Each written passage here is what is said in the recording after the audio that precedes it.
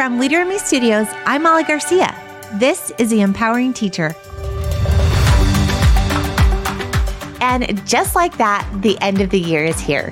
It comes and it goes in the blink of an eye. And if we're not careful, we can miss out on an amazing opportunity to honor the pause and really reflect on all that accompanied a year of learning. Today, Robin Becker, coach and consultant from Texas, is going to share with us some practical ways that we can lean into reflection to move us forward as we plan for the upcoming year. Robin, welcome to the Empowering Teacher podcast. Oh, Molly, it is incredible to have this space with you. Oh, we are so excited to chat with you today, just around the topic of reflection. So we're just going to cut to the chase.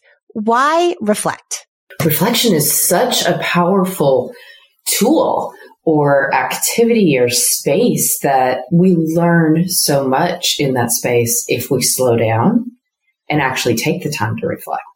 It's such a simple and compelling why, what we learn from that time, that intentional time. What do you think keeps our teachers, our educators from engaging in reflection? I think a common response we would get is time. So many things coming at people. When I think about just the intentional time that I do have with teams, when we sit down and hold that space for them, they see how powerful the tool is, but yet that time, again, gets skipped or possibly accelerated. This is the only amount of time we have for this piece, when if we would just slow down and take that time for reflection, we learn so much about where we need to go or where we don't need to go, and the celebrations. And there's just so much in that space, but I really feel like time. I also think about our coaching and implementation cycle. And where do we always start? Reflection.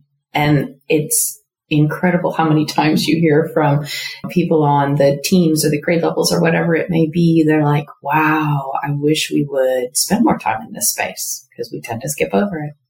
I love that. And let's bring it to that practical level. What are some tools that we can use to help us engage in those reflective conversations? I noticed you brought up the learning implementation cycle. My mind went straight to tools. Yes, ma'am. So, plus deltas, there are a lot of teams will utilize that. I really think taking the time to utilize the MRA effectively is a huge tool that we can use if we will slow down and utilize that space again to reflect on where are we absolutely accelerating and doing wonderful things, and look at the feedback we got and brainstorm through that. And then where are the gaps that we want to continue to grow and fill in. So many times, yes, with the learning and implementation cycle, utilizing pieces off of the MRA with all of our stakeholders.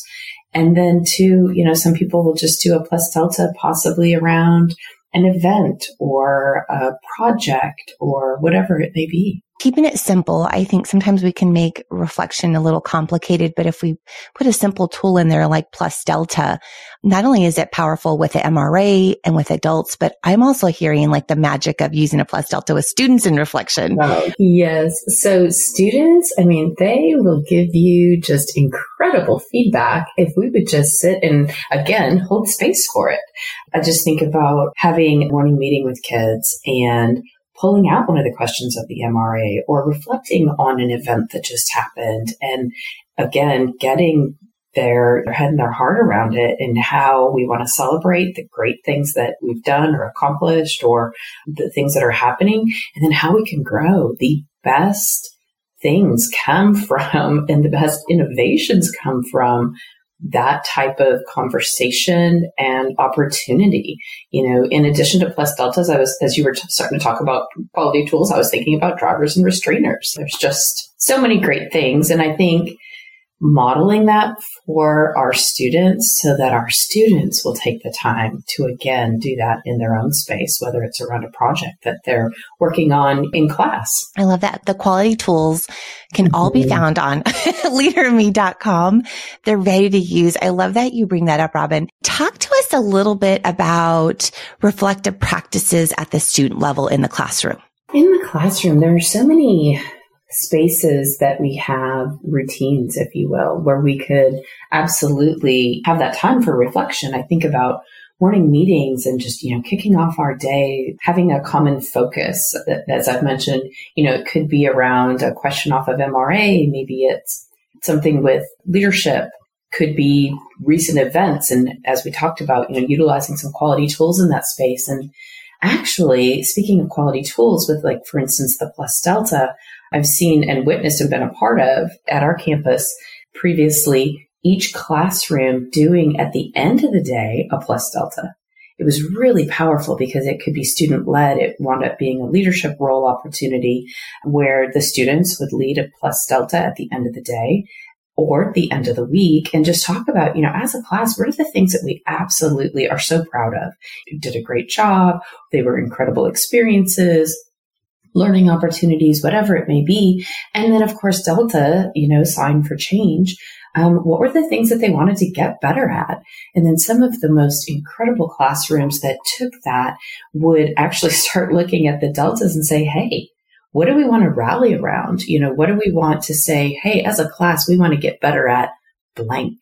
Or how could we improve? And maybe they're looking at as I've heard Muriel say, the probabilities that are out there before. And I always loved that. Yeah. What are the things that we want to move it over to a plus? And what's it going to take for us to do that? And again, they just have some of the best and most honest conversations. And what an incredible tool to take into life to be able to sit down and reflect on anything. Oh, I love that, Robin. It's doable. We made it a simple system, and students are 100% taking ownership of where they want to go to next. Love it. Thank you. So let me ask you this. So we've got our compelling why. We know kind of the barriers that could get, and the biggest one seems to be time. But if we're intentional with the reflective practices, we can learn a lot. When do you think is the best time to reflect? I would say anytime throughout the year. And here we are in our school year. I just actually acquired some knowledge that, just doing an audit, right? Could it be monthly? Could it be after projects? Could it be at the end of a school year?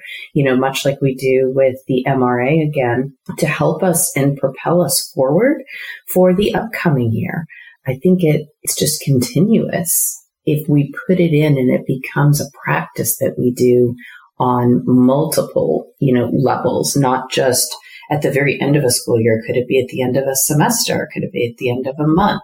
As I mentioned, celebrations and events and activities and, things that maybe we've been doing for a while. It doesn't have to be something brand new either. Maybe we should take some time. I didn't share this quote earlier, but it's one that resonates with me when we talk about reflection. And that's the quote by John Dewey that, we don't learn from experience itself. We learn from reflecting on experience.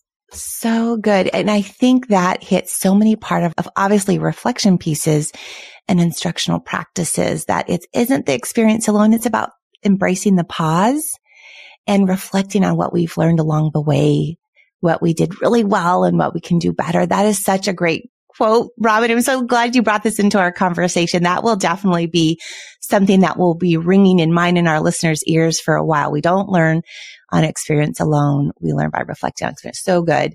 So what are some effective end of the year practices or structures that you've seen in our Leader in Me schools? The Lighthouse team or action teams, because as action teams, encompass the entire staff, taking the time to reflect on, their accomplishments for the year. What feedback did they receive from the MRA? What are they excited about? Taking that feedback, and what is that feedback then going to do for their next action plans or the upcoming year activities ahead? I also wonder another system and structure is taking the feedback from our parents, not just our, staff and students that I've mentioned, but from our parents. And for instance, let's say our family and community engagement has gone up. I'd love to know, what's making the high score high. So having those chats with our key stakeholders, coffee chats, whatever it may be, to check in so that we don't let go of the things that are absolutely propelling us forward. And then, of course, seeking those areas of improvement. Robin, what advice would you have for our teachers who are new to embedding reflection practices in their classrooms? Don't be afraid of the feedback. I've heard that before too. Feedback is the breakfast of champions. As I mentioned earlier, we just get so much if we just sit still with it and take in all the reflection to help us grow. I love that. Don't be afraid of the feedback. Robin, thank you for shining the light on the power of reflection. And of course, a big thank you to our listeners. Keep shining. You've got this.